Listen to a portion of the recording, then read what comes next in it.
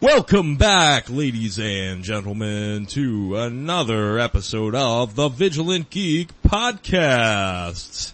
My name is Andrew Puzak of Vigilant Geek Media, and with me, as always, is Holden Orme of Vigilant Geek Media. And we got a very captivating episode for you guys this week, in which we will break down and discuss the label of Image Comics. Dun, dun, dun. So I suppose it would be most appropriate to start off this week's podcast with a little bit of background information in regards to the label and how it came to be. And Holden, I know you know quite a bit about the history of the label, and we would be extremely interested in being illuminated by your knowledge. All right.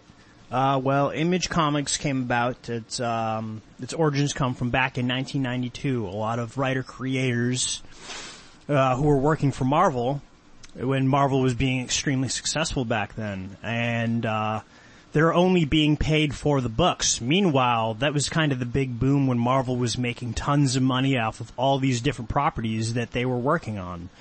The popularity involved with all these books had a lot to do with their work on these things, and then, you know, they started selling all the different things outside of comics as well, and they had no rights to any of it.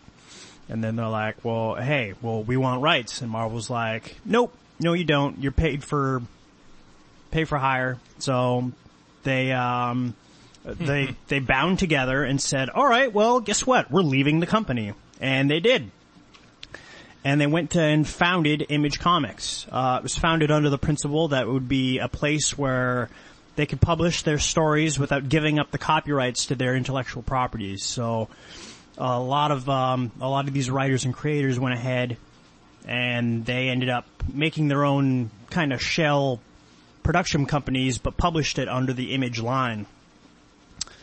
And it's sort of, correct me if I'm wrong, but it's sort of, revolutionized, the way creator-owned material is presented in the mainstream market.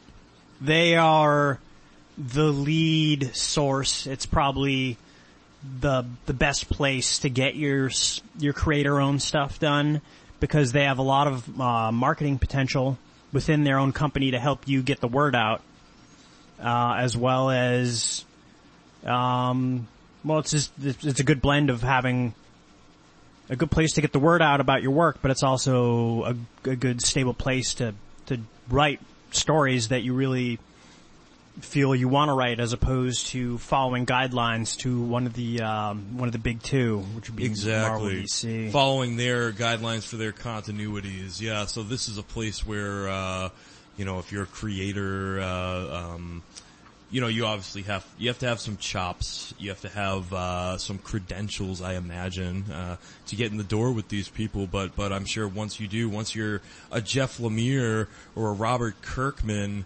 there's examples within Image's line of some really successful creator-owned titles that have taken off to huge things, and we'll get more into that later. But. Yeah, Image is founded. It was the 6 original creators that helped found Image, and their companies respectively was Todd McFarlane with Todd McFarlane Productions. He was extremely well known from his work on Spider-Man, and actually ended up started doing Spawn. Spawn right now is probably the most well-known creator-owned book there is. It's been going on. I think it's over 250 issues now. Then you had Jim Lee with Wildstorm Productions. From Wildstorm, a lot of great books came out of that, like The Authority and Wildcats. I remember Wildcats. Yeah, that was great. And then eventually Wildstorm actually ended up getting bought out by DC, and Jim Lee is now like one of the top 3 people in DC right now in the company, just because he wanted to do other things creatively. And that's why you see books like Stormwatch and Midnighter are part of DC's lineup is because they're now intellectually owned by them. They paid up. Right. Also, Eric Larson with Highbrow Entertainment. He's been doing Savage Dragon. I believe that's over 100 issues now. That's another huge Image title that comes out. One of the big ones. Yeah. Yeah. I'm not real familiar with the book itself, but I think the whole premise of it is that they're these metahumans. I don't know what they call them in the book, but I guess it takes place in Chicago where vigilantes are not tolerated whatsoever. So we get this metahuman, the Savage Dragon, and he ends up becoming part of Chicago's police force, and he ends up fighting crime, only, legally, and with all the red tape that comes with being a cop. So, one of these days... And he's a dragon. Yeah, he's got a savage personality and a savage way of carrying himself. He's really buff. He fills out the police uniform, and he's got a fin on his head. It looks not unlike a badass punk style mohawk, the fin, which adds a little bit of extra edginess to the character. Yeah, so one of these days I'm probably going to pick up a compendium, just get like the first 50 issues and just read it off. And then just it might behoove me to do the same as well. I know you picked up a Spawn compendium that was pretty neat. I did, yes. I remember you let me take a spin through that. Definitely two big stories from Image that would be worth picking up something like that to get familiar, because they have been around for so long that...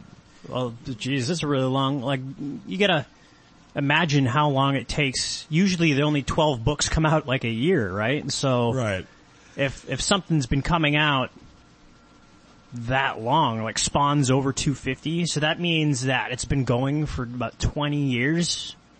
A 20-year run. And they have not, recharged that run at all, correct? In other words, you know how your Marvels and your DCs they'll set it back to number one after every length of time, certain time interval. They decide they're gonna, restart their whole, continuity over again. Yeah, just to reboot everything. But Spawn, they've never done that with Spawn. I don't believe they have. I haven't gotten too far in the compendium yet. And then I wish I had gotten it in color, but, the one I picked up was in black and white, which the art is still absolutely fantastic. But I kinda like coloring in the books. I think it really adds to the mood. So I might try to pick up one with the actual colors. Oh, yeah. But, cause I know the colors from those books is absolutely fantastic. But I'm thinking Spawn, in particular, I think they didn't reboot per se, but they did go with another direction. The main character used to be Al Simmons, who used to be a government contractor assassin. Right, I remember that. And I believe they moved into a different direction. The person who's Spawn now is a different person, and Al is more of a villain, and he's actually been consumed by the Hellspawn membrane that gave him his powers. Interesting. So, and they made a Spawn feature film way back in the 90s, I remember, too. I don't remember it being anything worth bragging about, but... Well, it was certainly entertaining enough. There'd definitely be a lot worse ways to go ahead and kill time. You can only stay so close to the source material. That was back in the day when it was a real risk trying to go ahead and do these comic movies just simply because the technology wasn't there to go ahead and portray to the audience the full capabilities of the characters involved, since everything's so kind of superhuman and fantastic. The development of CG really made all this possible. These Marvel movies wouldn't be possible right now if the technology wasn't there. They'd really have to rely on their real boots on the ground series. The only things that'd be more realistic would be like the Punisher flicks and the Daredevil movies. Yeah, exactly. That's partly why Batman's been so successful for so long. Because he's a boots on the ground kind of street crime type of Avenger, right. Type of, not necessarily Avenger, but superhero, vigilante, what have you.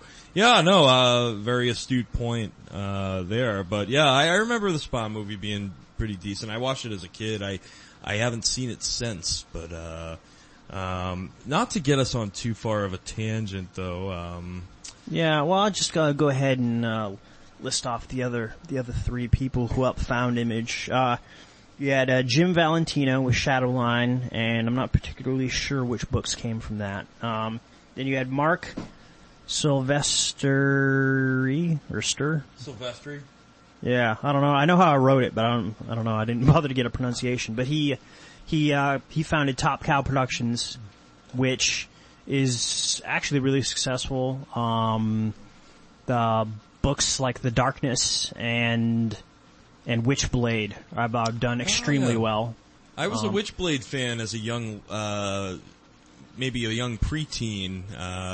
We were going through those changes as a young lad, and Witchblade was one of those comics growing up that was very conducive to that time period of my life, particularly in regards to the outfit she chose to wear through most of that series. So I'll leave it at that, not to get too graphic. But I remember on TNT they actually had a show based on the books. Yancey Butler, she played Witchblade, yeah. Yeah, that was a really good show. Actually, it was like the only thing that kept me away from watching Buffy the Vampire Slayer, which I was religiously watching at the time. It was hard to choose between the two, but I watched them both, yeah. I gave Witchblade a chance, and it was amazing. And I watched the whole first season, but then it tailed off, and then I went back to watching Buffy again.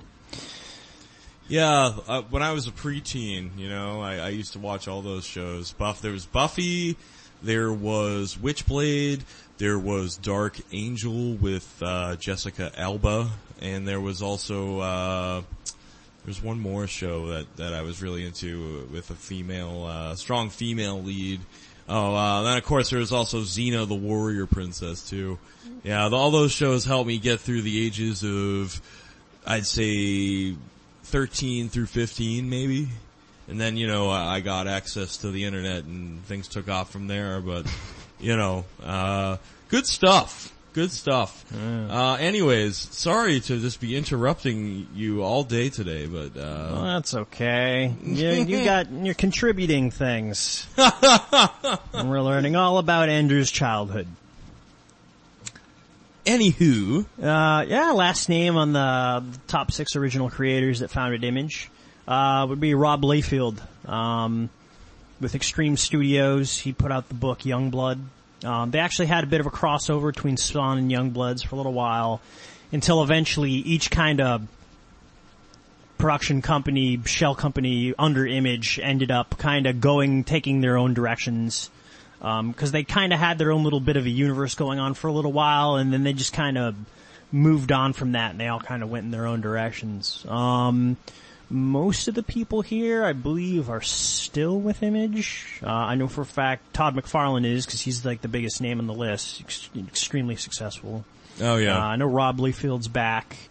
Top Cow's still there. They're doing their thing. Eric Larson's still doing Savage Dragon. That's still going on. And then I guess, I don't know anything about Shadowline, but I know for a fact Wildstorm isn't, because they're everything, all the intellectual properties that were part of Wildstorm are now part of DC. DC, yeah. So that's pretty much how that went. And over time, like, a lot of really successful books came out of Image. Most notably, recently, everyone knows it would be The Walking Dead from Robert Kirkman. I've only read a little bit, but, I believe you're a lot more familiar with it than I am. Plus, you're also much more of a horror buff and appreciate that kind of material a lot more than I do. Oh yeah, well, I'm always on the lookout for good horror, and that is one thing that Image has been able to produce in spades. But yeah, most notably would be the Walking Dead series by Robert Kirkman and art by Tony Moore. It's actually able to get my Walking Dead #1 first edition signed by Tony Moore at Comic-Con this past summer. I was pretty pumped about that. That was a definite collector's item there. But Walking Dead has basically grown into becoming the prominent horror comic story of our generation. And the way that Robert Kirkman was really able to accomplish this was because he took a look at the zombie apocalypse scenario from a little bit of a different point of view, where when you have a situation where there's been an outbreak and there's so many people infected and there's zombies, or they call them walkers most of the time in the book, when you have a situation like that, yes, there are certain inherent dangers in regards to the walkers themselves coming after you as a survivor. But what Robert Kirkman focuses on besides that is all of the other dangers that are also presented when society is torn apart like that.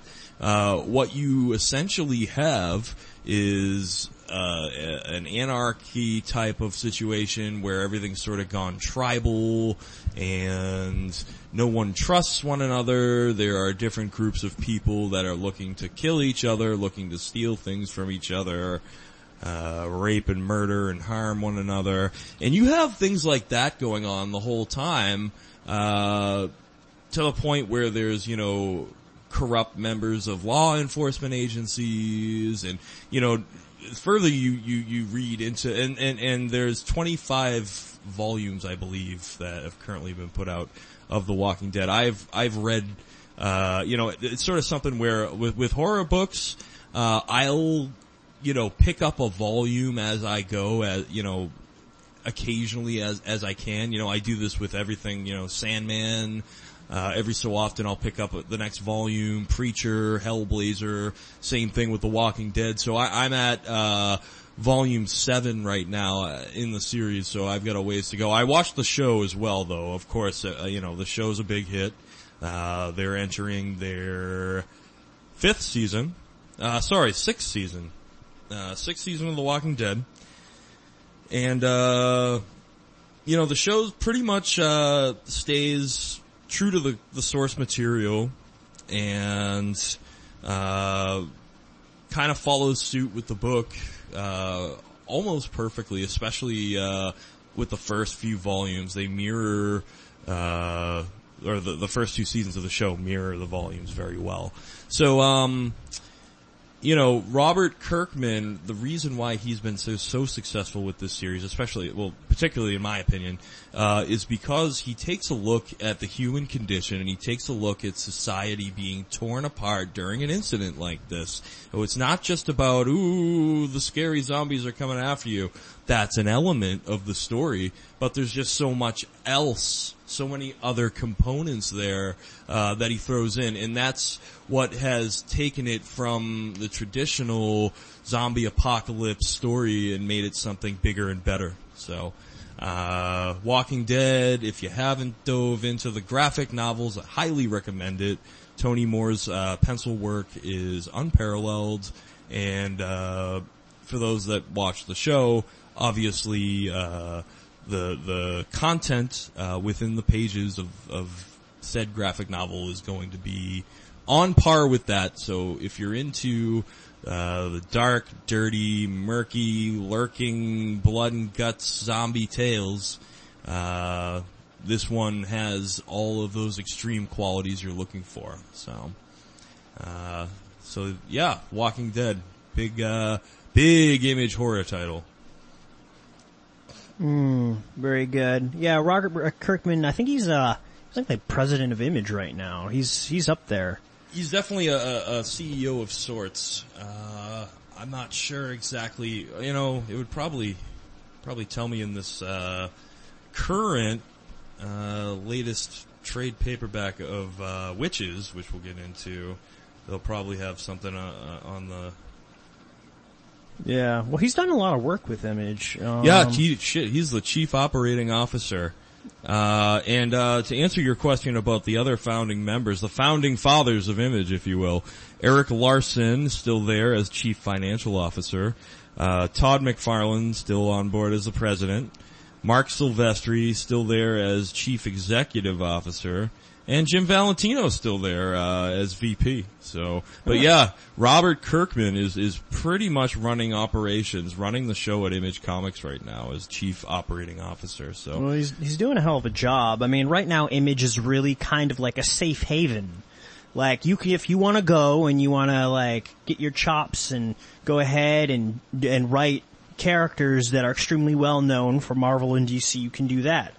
But if you also want to go ahead and do something that is very much your own, you have the option to come to Image, pitch what you have, as long as you have, like, a good finished product and they have a good idea what you're doing, they'll help you get it printed. I mean, there are a lot of people who've actually made their name coming up through the ranks, going through Image first. Which is so cool. And, if I could just say that, the fact that these gentlemen got together and created this label and had the foresight to create it in this way, it's so brilliant and it's so fascinating to think about, because it's giving new, fresh, creative minds that have the tenacity to follow through on a project. It's giving them the opportunity to have an outlet for that on the mainstream market. It's just the fact that McFarlane and friends here had the foresight to see that they could do something like this. It's done so much for the graphic novel medium. Can't say enough about it. Yeah. Oh, also, I don't want to get too off the top, but Robert Kirkman, he also did another book with Image called Invincible. That's right. I haven't read that one, but I've heard, a plethora of information about it. It's another big title they have. I read the first trade paperback. It's the story of, this high school kid, and his father's like this superhero who's got a power set not too far off from Superman's. It's kind of similar. And, neat. And when he gets to a certain age, his powers develop and he decides that he's gonna go and fight crime. And it's kind of like a light-hearted superhero book. And the first issue kind of takes place in the high school environment, kind of like got the Buffy the Vampire Slayer vibe, where the kids with superpowers meet other kids with superpowers, and they do detective work and try to solve these crimes and try to figure stuff out. And I mean, the first book was pretty good. It was just haven't gotten too much further into it just cause, I got an awful lot on my plate, but I mean, definitely worth picking up. A lot of people love the book and I can see why. So if that's something you're into, then, don't hesitate, And I was actually gonna ask you, what Image really had out there in regards to superhero books, because besides Savage Dragon, I couldn't think of any actual, superhero books that Image really had out there. I know they have a lot of great graphic novels and a lot of great stories, but I just hadn't come across, I guess, anything from the Image line in regards to superheroes. Well, the way the things are kind of set up there aren't an awful lot. There's not any one character that really just fits like the mold of superhero. I'm sure they do any number of different hero books that try to kind of like take their own spin on the subject, but the way things are going right now, a lot of creators want to write stories that don't necessarily have heroes and typical heroes and villains and out of the superhero mold. That they're trying to tell different kinds of stories. And it's actually kind of refreshing, because a lot of the if you're writing a superhero book, you kind of have to make it meet a certain mold. There's certain rules you gotta kind of follow, and when it comes down to it, it's just it really kind of limits the amount of things you can. But say you can write any other kind of story, and it's great because you're not subject to any of these specific rules. There's very little constraints. When they tell you, hey, you got a good idea, or just run with it, and that's, I sort of equate it to sort of like, DC's Vertigo line. We mentioned way back in episode 4, how they, were putting out all these, sort of out of the box stories written by great out of the box thinkers like Neil Gaiman and, Garth Ennis and Brian K. Vaughan and et cetera, et cetera. Image is similar with that, where especially if you have the writing chops and you present them with a certain idea. Like I know one of my best examples is Scott Snyder, who happens to be my favorite current horror writer for the graphic novel medium. Now, horror is definitely his wheelhouse, and he went to Image, a few times with these ideas. The first time he published something from Image, it was a horror book that he wrote with his childhood friend, who's also named Scott, oddly enough, Scott Tuft, and illustrated by Attila Fataki, who's done a lot of illustrations for Image. This book, Severed, which I guess I can jump in and start talking about, just because it's a prime example. They basically said, all right, Scott Snyder knows horror. We know that. We've read American Vampire. We've read The Wake. And we've seen his work on Batman. So, go ahead, Scott Snyder, give us, a scary tale. So, he had no restrictions, and he was able to write this scary story that him and a childhood friend had thought of together based on this, I like to call him a cannibalistic con man. Basically it's sort of like it's set back in the early 1900s, and it's about this guy, this decrepit old man who's apparently been alive for generations, and he's got these razor sharp teeth, and he wears dentures to cover them up, but he tricks these young children into, basically finds out what their life dreams are, and he tricks them into following their dreams, but really they're just following him, to this old shack in the woods where he proceeds to murder and eat them. And it's very, the imagery is very gruesome, particularly, when the killer, like this cannibal, takes out the dentures and shows the teeth, and, this child at the beginning wants to work for General Electric for a living, so he pretends he's this guy from General Electric. He takes the kid with him as his quote unquote intern, and says they're gonna be doing an electrical job at this place, but it's just this same shitty cabin in the woods. And, the kid gets tricked into being eaten.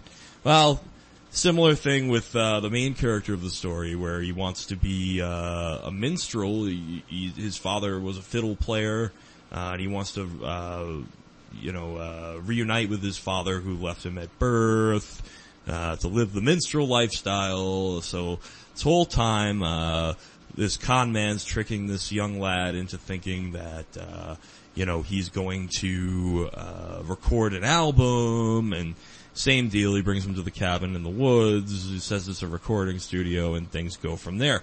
Now, there's a twist at the end. I don't want to give it away for those that are looking to read Severed. But, like I said, another great example of, a great writer, in this case in the horror genre, where, he was able to work within his wheelhouse and do everything that he wanted to do without any restraints, and because of that, another masterpiece was published. So, that's the power that, the Image label can provide somebody with, the creative chops in the business, that doesn't want to, work under the constraints of a Marvel and DC continuity stream. Yeah. So. Well, I mean, what it also does is that, it really allows people a place to get their foot in the door. I mean, you can do your own creator stuff outside of Image, but Image kind of just catapults your work and makes it so people really get a good look at it. So I guess I'll get into, one of my favorite, my favorite book coming off of the Image line right now. Oh yeah, let's do it. It would be Brian K. Vaughan and Fiona Staples' Saga. Brian K. Vaughan, one of those out-of-the-box thinkers we just love to talk about here on the Vigilant Geek. Yeah, I remember when I had first heard that he he was working on another book. He was just fresh off of, what was it, Ex Machina. It was the last thing he had worked on. And I was just really kind of waiting to see what he'd do next, because he'd done all these really big stories. Why the Last Man and Ex Machina are extremely well known and critically acclaimed. So when I'd finally heard that he'd started doing this other story called Saga, I was actually really excited to hear about it. By the time I did, I think they were out on issue like 6 or 7. So I went ahead and I got some trades and I caught up. And Saga is the story of there's this planet, and then there's its moon, and the people who inhabit both of them have been at war for as long as anyone can remember. And things would get extremely bloody between the two of them. Things would be always battled to a standstill. The one race from the moon relies on magic, and they grow horns, whereas the people from the planet, they have wings, and they rely more on technology. Well, both of those worlds kind of breached out. They stopped fighting in between each other on their own worlds, but their war had spread, and it's now on other planets. They were bringing other allies into the fold, and they were the ones getting the punishment most out of this. And on one border planet, a woman with wings and a man with horns end up meeting together. One was a prison guard and the other was a prisoner, and they end up meeting together and they end up bonding over this writer's work. And they're like, well, war's just like stupid. So they get together and they end up having the woman ends up getting pregnant, and they both just went AWOL and just left the service altogether. Well, the people running the world on the moon and the people running the world on the planet both realize what's happened, and they realize that this mixed race child's about to come out. And the implications across the galaxy and the universe would be enormous if they found out that even if two people could go ahead and come together and realize that they shouldn't be fighting, it would just be catastrophic for their whole like agenda and their whole war economy that they got going on. So both sides hire people to go ahead and kill the parents, kill the child, make it like they never existed. The people from the moon, they hired their own assassins, and meanwhile, the people from the planet, they had an alliance with these robots, and they get Prince Robot the Fourth. His father, King Robot the Fourth, ends up telling him like, all right, well, you gotta hunt this people down. I don't care if your wife's pregnant or anything. And it's this long story, and it's still ongoing, and it's amazing. And what it does is it shows like what the price of war actually is, how it affects everyone. Just extremely violent. A lot of sexual stuff going on in there. With different relationships. A lot of real greasy sex scenes there. Yeah. Greasy. And then the artwork's amazing, completely done by Fiona Staples, and then the story itself is just fantastic. I can't say enough good things about it. I remember you letting me flip through that big first volume you got, and Fiona Staples, her artwork is just something else. Yeah. I gotta tell you, it's like they're aliens, but like, I don't know, the artwork was just so detailed that those greasy scenes were still like really getting me hot under the collar, you know? Well, the coloring is amazing, along with the art, a lot of mature themes. And I mean, especially politically. Absolutely. If you want to just break down real quick what Brian K. Vaughan is basically saying about our own society there, it's saying something that's so valid and a point that I always try to get across to like some of my more racist acquaintances is, you know, the powers that be clearly want to divide us so they can keep conquering us. So that's why racism is still so prevalent to this day, when it really doesn't have to be, because we really are so similar. All life on this planet was created from the same stardust, the same light energy. So we're really not different, from any other, Caucasian people and black people and Asian people and et cetera, et cetera, et cetera. No one's really, scientifically speaking, there's a lot more, likenesses between all of us than there are, differences. So anyways, what he's saying there between the two races, like the moon race and the planet, the race of the planet, is basically like, because of their, war-driven economy, aka the U.S. economy, so to speak, they don't want people to start to realize that we can all get along because there goes all the money that's being made by the war profiteers. So he's taking a very strong political concept that's very prevalent in current events today, and he's putting it into a science fiction masterpiece. And I just love it. I love the concept, and the art that goes along with it it's beautiful. It really, truly is a masterpiece of the medium. Yeah, if there's one thing to let you know how much I like this book, usually I will not buy completed hardcovers with like the first 15 or so issues and together when I could just buy the trades, or if I've been buying the regular issues off the stands. But this is one series where I did buy the hardcover, and it's gorgeous. If I ever get a coffee table, I'm sticking it right there, right in the middle of it. Oh yeah, hell of a coffee table book. And it'd be outstanding. Awesome. Well, what else do you got there for some of your favorites? Let's see. Well, we all know I love Saga, but right now there's a new book out right now that sometimes I'll go to a comic store and on a whim I'll be like, what looks good? What have I not read that's catching my interest and that I should pick up? And a valid question for any collector or comic book hobbyist, I'd say. Yeah, I mean, after a while, it just certain things you read over and over again, you get the idea, but you're looking for something fresh. You're looking for something new. And a couple weeks ago, after we went to Comic-Con and I hadn't spent my allotted money, all that was meant for the con, and then we ended up going to a comic book store directly afterward, so you could pick up your stack. And I went ahead and I indulged a little bit. I checked out a book called Wayward. Wayward comes off the Image line. It is written by Jim Zub, and for the life of me, I can't remember the name of the artist, but I'll have to remedy that eventually. But the story is absolutely fantastic. The story revolves around the main character is named Rory Lane. She's half Irish, half Japanese.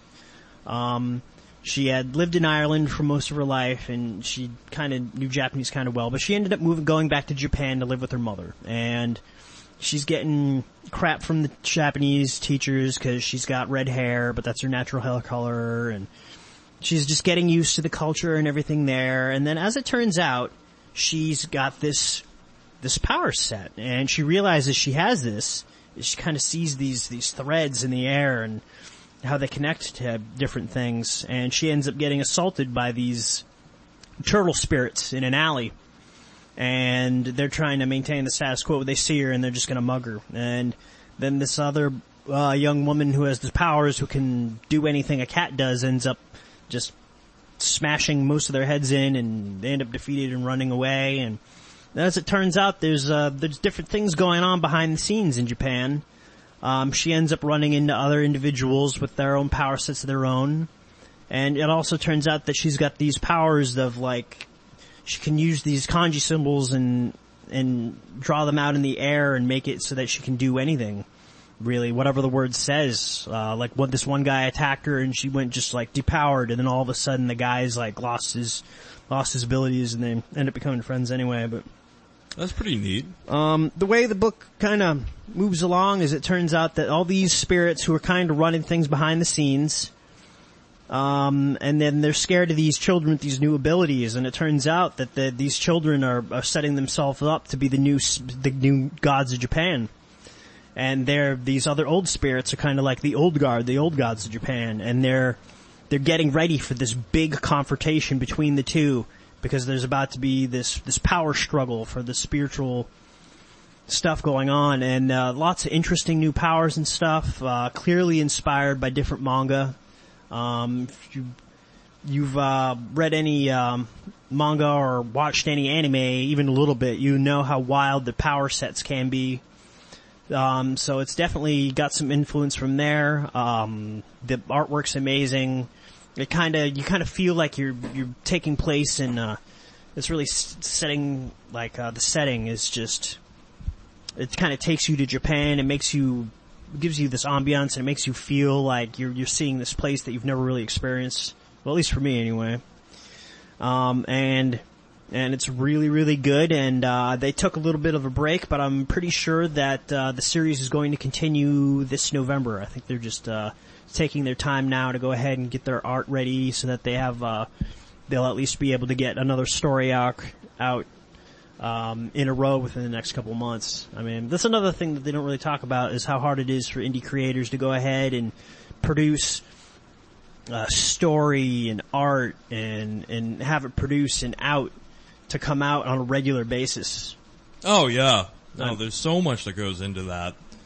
And, sometimes when you don't have all the resources that a Marvel or a DC label has per se, or if you're just trying to pump something out on your own, it's gonna take a little bit longer, than those powerhouse companies with, those very intricate deadlines and things that they keep to in order to get things out on an exact, frequent basis. Well, I mean, you'll see that even within the big companies themselves. You'll be going along, and the next thing you know, like, your Batman story arc gets cut off because they want to do this event. Like, oh geez, well, we're gonna do just like DC did Future's End last year. Like, well, 1 month, this just all these one-shots having to do with Future's End, or how they recently did with Convergence. Or Marvel's doing it right now with Secret Wars. They're doing all these Battle World books. There are these events that they're quick and they've been working on, but they're there to hold people's interest off, and then you can just kind of read that while they're really just gearing up to get to the meat and potatoes, which would be the actual title books themselves. Right. It's sort of like they're working towards an end where they're revamping everything. Yeah, so they're just like, hey, look at this. This is going to be fun for like an issue or two, and then we're back on task. I mean, also it gives these artists and writers a lot of time to go ahead and recharge their batteries and give them vacations, because you can't just go nuts all the time with this. Yeah. Oh, absolutely. You'll notice too, like, a lot of those Marvel books, like, as Secret Wars was starting to come out, you started to see a lot of last days of so-and-so type of books, last days of The Punisher, last days of Ant-Man, last days of Black Widow, and et cetera, et cetera. You know, that's another example right there of them, we got an event we're doing, it's a big crossover, so you're gonna end your run now, or in 2 issues, or whatever. Mm-hmm. So, well, they've done it a couple times. I mean, those examples I gave from DC. Also, when Batman 0 Year was, when Scott Snyder was doing that, when they were in the thick of that, there were a lot of DC books that had, 0 Year tie-in one-shots. Oh, yeah. Like what characters were doing during 0 Year, during that particular event, when this was actually very good. But, so that kinda leads me to, wonder what the hell we were talking about in the first place. Oh, just, the challenges for putting something out there on a regular basis, even if, especially if you're, trying to produce something that you yourself own or you yourself are pushing into the market. Oh, that's right. Well, when it comes right down to it, I guess my point is that Wayward's excellent, and if you love comics, you should probably read it. Same thing with Saga. Saga is probably a mandatory reading as far as I'm concerned. It's mandatory. That means you get your ass out there and you buy that bleeping book. Do it. And then you read it. Pause the podcast. Go get it right now. We'll wait. No, I'm just kidding. But, yeah, good stuff. Now, there are certainly a couple of other, key titles we want to go over before we conclude today. I know I have one more that I, would definitely like to consider touching upon real quick if I could. Oh, go for it. We love hearing the sound of your voice. Well, the sound of my voice aside. You know, I mentioned, my love for Scott Snyder's horror writing, and, when I went, to the local store to pick up a batch of what he had out there, in regards to horror, in regards to stuff that he put out there on his own, cause I knew that would be straight up, you know, straight from Snyder's brain himself, you know, straight from the horse's mouth, you know, nothing, in regards to continuity, constraints there. So, you know, when I picked up Severed, I also picked up, volume 1, which came out recently, of the new critically acclaimed horror book that Scott has been writing, Wytches. Wytches is still being put out, once a month. And, it's still just a phenomenal horror read. It really grips you, and it, kind of shakes you up a little bit. So, just real quick, the basic synopsis behind this, wonderful horror tale, is, it all revolves around this girl, named Sailor Rook.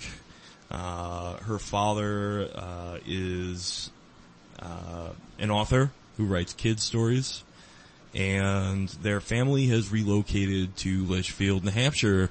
You don't know right away, why they've relocated. It turns out that there was an altercation between Sailor and, like, this girl that was a bully to her in school, where they met in the woods, and the bully girl had a gun, and she wanted to shoot Sailor. There's not really any basis as to why she's even really mad at her. She's a quiet girl, you know, kinda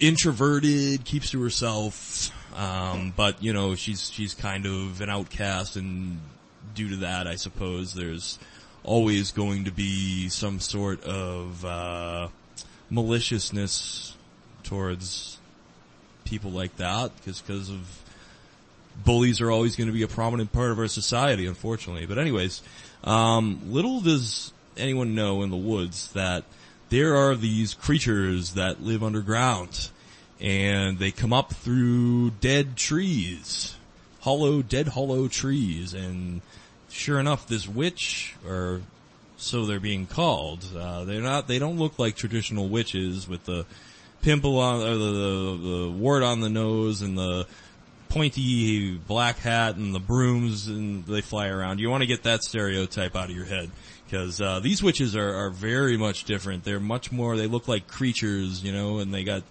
they're tall and lanky. They got these lanky arms and this decrepit, matted hair, and these weird, giant, alien-like eyes that doesn't look like anything human. So, you know, the first issue of the book, you see one of the witches come up through the tree and grab the bully girl and bring her back down through the trees, which later we find out leads to underground, to their lair. So Sailor has been, nothing was proven, there were no charges, but it has been believed that Sailor murdered, the girl. So the family is moved away to get away from that whole mess. Well, apparently you can't get away from the witches. They're everywhere underground. And once you have been pledged, someone has to pledge you. Once you've been pledged to the witches, they will not stop until they get you. And they turn you into a witch. So that sounds like a big issue. Yeah, so I mean, you know, the story goes on, and eventually the father kind of catches on that his daughter is not insane, and he believes her, and everything comes to an head at the end. I don't want to give everything away because it's just a fantastic edge of your seat horror read. But it's a concept I haven't seen yet in the horror genre. When I originally picked up the book and I read the title, I thought witches aren't very scary. I know season 3 of American Horror Story kind of let me down with the witches. They didn't scare you quite the same way as, the spooks in the asylum did, or the ghosts from season 1. So anyway, so witches were something that, I didn't have a lot of faith in, but I had a lot of faith in Scott Snyder as a writer, and on the front cover, there's, a review from Stephen King, who was Scott Snyder's mentor when he was getting into writing horror, and, Stephen King's calling it a fabulous triumph, so I said, okay.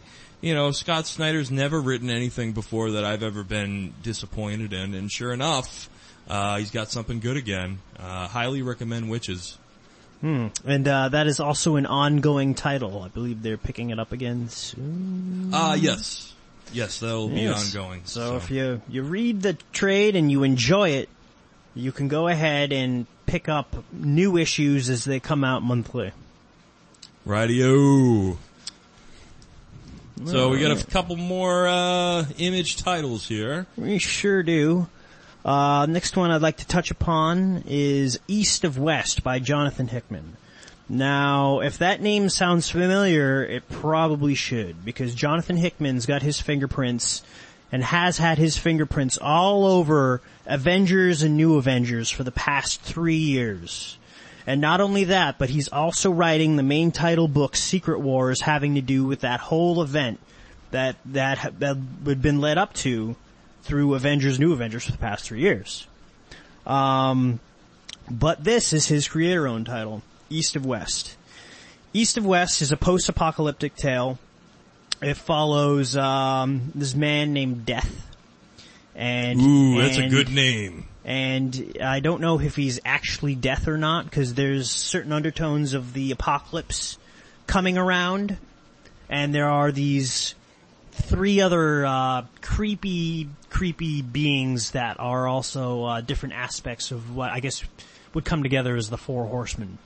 But it takes place in a futuristic dystopia where the United States has been split into 6 territories, and it's kind of run by a council, one that runs each one of those. There's like one for Texas, there's one for Louisiana territory, one for the southeast Georgian area, and then they got the north, and out further west they have like New China, which is like most of California and the west coast, and they all come together. And it's a story. It first kind of starts out with Death, and he's seeking revenge, and he's got his 2 friends with him, one a woman and then the other one a man, and I think they're both Native Americans. One can just take on the aspect of like a million crows, and the other one turns into like a bunch of wolves, and then they're on this quest for revenge, and then no one's really been able to stop them. And it's pretty interesting. A lot of different stuff. I haven't read it in a while. Money mostly. Haven't really had my financial situation quite as stable back when I first started reading it. And then I think I left off at like issue 9 or 10, and then I'm picking it up again. The artwork's amazing. The stories are really interesting. It was kind of taking a turn the last time I was reading it, kind of getting more centered on the world that everyone existed in, as opposed to just these particular characters. So, another really interesting read. I actually just picked up the 3 trades for it, recently. So, trades 1 through 3. And I will be getting caught up on that, and I'll be looking forward to it, because I remember reading it before, and it was a really good story. Yeah, we'll be looking forward to, more updates from you, from that title, because it sounds fascinating. And then, as you know, lately there's been a lot of really good science fiction coming from Image. A lot of people just wanting to write it in particular. Another one would be Descender by Jeff Lemire, and I believe it's Dustin Nguyen. Correct. And And this takes place in a future after an event where I believe it's this large robot appeared out of nowhere in the sky and kind of turned most of the galaxy into anti-robot. They just get really phobic over it.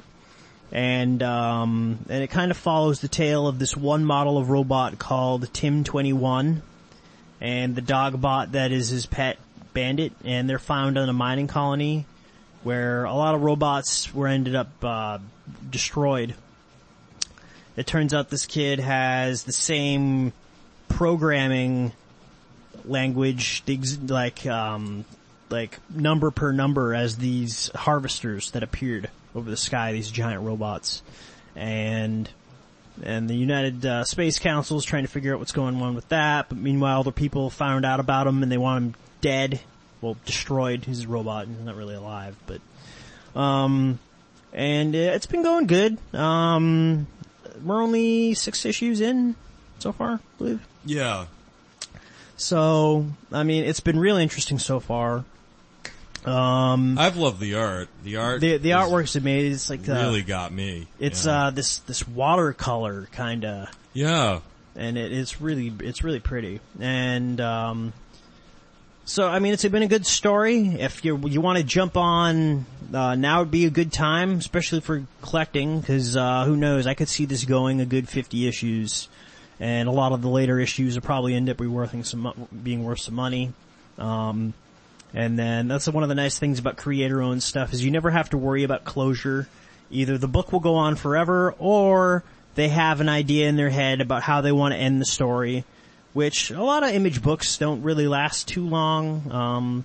There are a lot of times they'll go in and they'll only be like one arc, or it only lasts for about $12, and they get the point across, and then they move on. Right. So Descender's another really good one. And not to get too far off topic, but I just love how Jeff Lemire has sort of had his paw in every major label out there. If you look at his work, obviously on DC, he was on Green Arrow for a long time. Then for Marvel, I know he's writing Hawkeye. So it's kind of funny how he's writing an Archer for DC, he's writing an Archer for Marvel. He's a really hot name right now. And then you got Valiant, he's working on Bloodshot. Mm-hmm, and he just finished up the 4-issue arc called The Valiant. Yep. Which was a pretty big deal. That was a great read. Anybody who hasn't read The Valiant and is into Valiant comics, unbelievable read. And the Book of Death they got going on right now, that's not written by Jeff Lemire, but that's also amazing. We'll do a podcast on Valiant for sure. But I just find it uncanny how he's really gotten his name out there and then some. I mean, in a relatively short amount of time, ever since he completed his run on his Vertigo book, Sweet Tooth. Sweet Tooth, yeah. It just seems that everyone's been offering him work, and he's been doing excellent with it. Immediately after that, he ends up doing this other kind of creator-owned book called Trillium, which I heard was really, really good. The artwork's pretty cool in that. I never picked it up myself, but that was back in a time when I was, once again, financially unstable, which will never happen ever again. I'm not going to get into that. Yeah. And then once that happened, then all of a sudden he moved on to Green Arrow and just revived the book, because Green Arrow up to that point had been terrible. Yeah, it was a real pooper, and then Jeff Lemire came by and fixed that. That was one of the books during the New 52 reboot that just it didn't really take off as well as it should have, especially since they had the TV show Arrow going on at the same time, when you had a lot of a spotlight kind of shining on the character, trying to give one of these lesser known characters a real shot in the arm, Oh yeah, so they put him on the book, and then it flew off, and Andrea Sorrentino did the art on that, and I just love his style. It is so cool. It's very unique. There's it's one of those styles that if you see it, it's almost completely indistinguishable. You know exactly who did that because it's so unique. Right.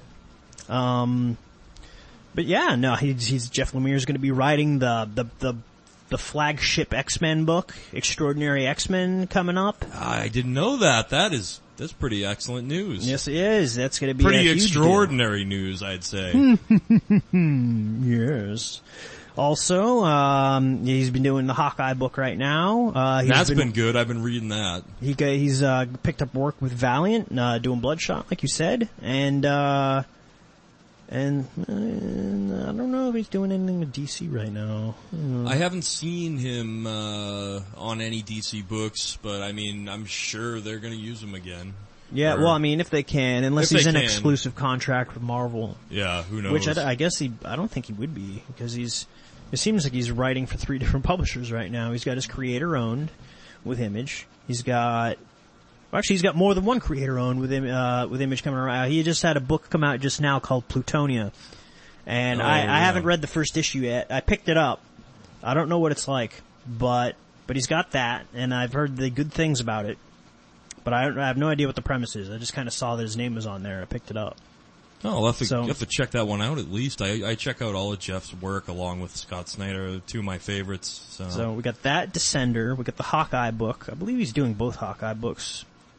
Well, not both. He's doing the one right now, and then Secret Wars ends. Once Secret Wars ends, he's going to pick it up again. And then he's also going to be doing the X-Men book, which is enormous. That's a huge deal. Sounds like Marvel just cut a good deal with him, and I don't know. Well, Marvel pretty much headhunts for like anyone who's like a top talent who's making big waves or something. That's like the only way you get into that company. Yeah. In fact, for Kicks and Gigs, I looked at their website just to see they do have like a tab that says, submissions or whatever. And I thought, all right, what do they have to say? You click on the tab, and all it says, it's like one sentence. It's just like, if you have what it takes to work at Marvel, we'll find you. Like, yeah. It's not even like, doesn't even give you like a shred of hope. It's just like, if you've already made it in this industry, we'll hear about you and we'll come find you. Yeah. Basically, don't fucking bother us. Right. No submissions at this time. Yeah. I mean, I think, you click on DC's submissions, you'll hear something similar, I'm sure. Yeah, but that's just how it is with the big mainstream labels. Well, DC also has its own label where it really cultivates fresh new talent in Vertigo. Right. Where Marvel does a lot of great things within the industry. They're probably the leader in in the cinematics right now. They got a lot of great books. They're probably a leader in diversity too. No, I wouldn't think so. You think DC is more diverse than them? I think DC hires more diverse than them as far as the characters. Oh, I was thinking character-wise. Oh, well, yeah. Characters, they have a little bit of an edge, but if you're having diverse characters and they're not being written by diverse human beings, like how diverse are they really? Well, it all depends on whether said writer is, able to write certain characters of different ethnicities and different sexes, because sometimes you'll get a guy who writes a book about a female-led character and it becomes very one-dimensional, to the point where I remember, a direct quote from Kelly Sue DeConnick, actually, that said, if the same thing that you're writing about your character, your sexy female character, can be said, the same things can be said about like a sexy lamp or a sexy inanimate object, then chances are you're not writing the character properly and you're not giving them the proper dimensions that, would be shown in real life. So I've always taken that as a rule of thumb, because I myself have tried to, or am currently trying to create a couple of female characters for my own personal projects. So I just thought that was neat. So yeah, it all depends on the writer, because sometimes and it's a rarity, but if you can have a male writer that's able to put themselves in a female's shoes a little, or is able to make that female character come to life and make it realistic, then that's one thing. Otherwise, yes, you're 100% correct. You need a diverse creative team if you want diverse characters. Absolutely. Well, it's good to have that kind of creative talent on your staff anyway, so not everyone's just coming up with the same ideas over and over again. I mean, I know the comic industry is kind of repetitive, and Marvel is most certainly one of the most... They can't even come up with a better idea for the story arc. They had to use one from 20 years ago. Yeah. So... It's not that they can't, I almost feel like it's like a really, like, infuriating laziness factor, almost. No, it's like intentional. They're like, oh, well, I've heard of that before, and then people go to check it out. Oh, so it's like a big, like, marketing scam then. Like Secret Wars, I remember when I read that as a kid. Well, yeah, this'll definitely be good. And it's like not the same story at all. It's I don't know. Like, I will always be irritated by that. I've beaten this dead horse before, but you are one of the most, you're a company, and you are known for your creativity, for your stories and your characters and your everything, right? And when it comes down to it, the best that your marketing team can come up with for a story arc name is something that was used 30 years before. The same name as another major story arc, by the way. So it's a name you've already used. So you're just gonna be like, oh, well, Secret Wars, hey, let's call this Secret Wars. Yeah. And then they'll be like, oh, I love that. That's a great idea. Like, where is this coming from? Where's the creativity? And as creators at Marvel, I can't imagine they're too happy about that like, oh yeah, here we go again. We have another major, universe changing story arc, and it's called the Infinity Gauntlet, I guess. Oh no, they did that before with the Infinity arc too. Yeah. No, this stuff gets me pissed, dude. Yeah, I know. How are you gonna go ahead and do all this stuff, and then in the end, you don't have the mind to go ahead and just simply call it something else? Yeah, I mean, like, it can't stand on its own. You need the little shot in the arm from something that came before it, which, by the way, the two have nothing to do with each other outside of the fact that they are both Marvel story arcs. Yeah, that's about it. Yeah, so anybody who hasn't gotten into Secret Wars and is expecting it to be anything like the Secret Wars from 1984, sorry to let you down, but it's a completely different tale. Yeah. So, yeah, that is a frustrating factor. But. Yeah, but I guess another point I wanted to get around to eventually would be that Marvel doesn't have the kind of farm system side label like DC does with Vertigo. I mean, they do have something with Icon, but they're not taking submissions, they're not getting new creators' work out there. At least it's not very visible for me. Yeah. Or it's just all of it's so god-awful that they're not putting it on the shelves at the stores that I go to. Yeah, I'm not too familiar with the Icon label. I do know that, Brian Michael Bendis has been publishing that book Powers through them. It was originally an Image book, and then I don't know what happened contractually, but Image must have bought it. But I mean, it's all well and good to take like your absolute star writer on the creative roster and give him an opportunity to create, something creator owned for you. But, I kind of want to see what else is out there too. Yeah. We know that Brian Michael Bendis can write a damn good story arc.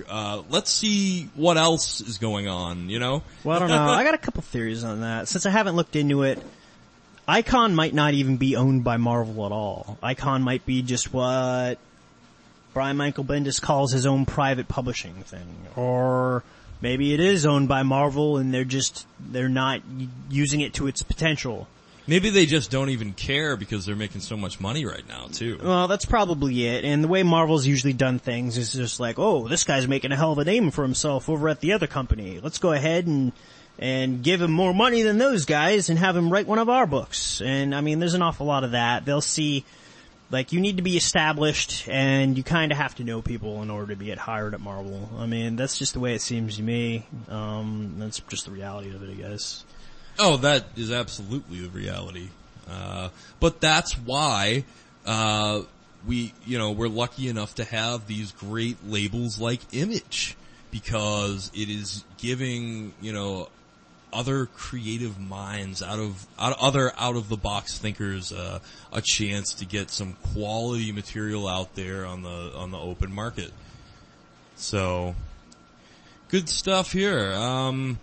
So in regards to the Image line, anything else that you'd like to cover? You mentioned Kelly Sue DeConnick. She's got a book out called Bitch Planet right now. It takes place with, yeah, that title, was actually enticing. I was gonna pick it up. Can't wait to hear about it. Yeah, well actually, we'll have to hit up the store right after this. I believe issue number 4 just came out, but I haven't picked it up yet. I was just remembering myself. The whole concept of that is, it's only been out for about 4 issues now. The concept is that, they're in a world that, male-dominated society, and the women who are non-compliant end up getting sent to, this prison planet, which, is called the Bitch Planet. And it's for all the women who are non-compliant end up getting sent to this planet, and it's this storyline that's coming along, how women, act at this prison, and how they're being dominated, and how they're gonna plan on, fighting back. And it's got a lot of interesting characters, and, I've enjoyed the read so far. Definitely, pushing a feminist agenda, but, it's a good book, so. Interesting, social experiment, at the very least, it sounds like. Yeah. So. I mean, I try not to get involved in these, in too many of these social arguments, cause, like, personally I have my mind made up on a lot of stuff, and all I really care about really is, reading comic books, and paying rent. So I'm not really that deep when it comes to these social things. People are gonna do what they're gonna do. This is the land of the free, where things are decided democratically in one way or the other, and if people have issues, then they're gonna vent their issues, and it'll be handled one way or the other. I don't know. I don't really want to get too deep into it, honestly. Holden Orme for president, 2016. Apathy for everyone. We don't really want to dive into it, so just, it'll sort itself out. That'll be your slogan. Yeah. I'm just kidding. I mean, other than that, I think we pretty much touched on a lot of the major Image titles. Of course, there are so many Image titles out there, really. I think we just kind of touched on some of the big ones and our personal favorites. But the whole idea, my favorite part about Image is the whole idea that you can set up a company and then allow the people who bring their work to you, you help them create it, but then they also retain the rights to it. That's about as utopian idea as I think there is. And it's not big business, and it's for the creators, and you can do real well. Yeah, it's definitely the one label in comics that has given the most back to the industry. And it's just important to remember that, really. I, for one, as an avid reader, am always going to the Image rack to see what's new. Because there's always bound to be something good on the Image shelves. So, with that, we conclude another week's episode of the Vigilant Geek podcast. I'm Andrew Puzak of Vigilant Geek Media, and with me as always is Holden Orme of Vigilant Geek Media. We'd like to thank you all for joining us today, and as always, stay vigilant!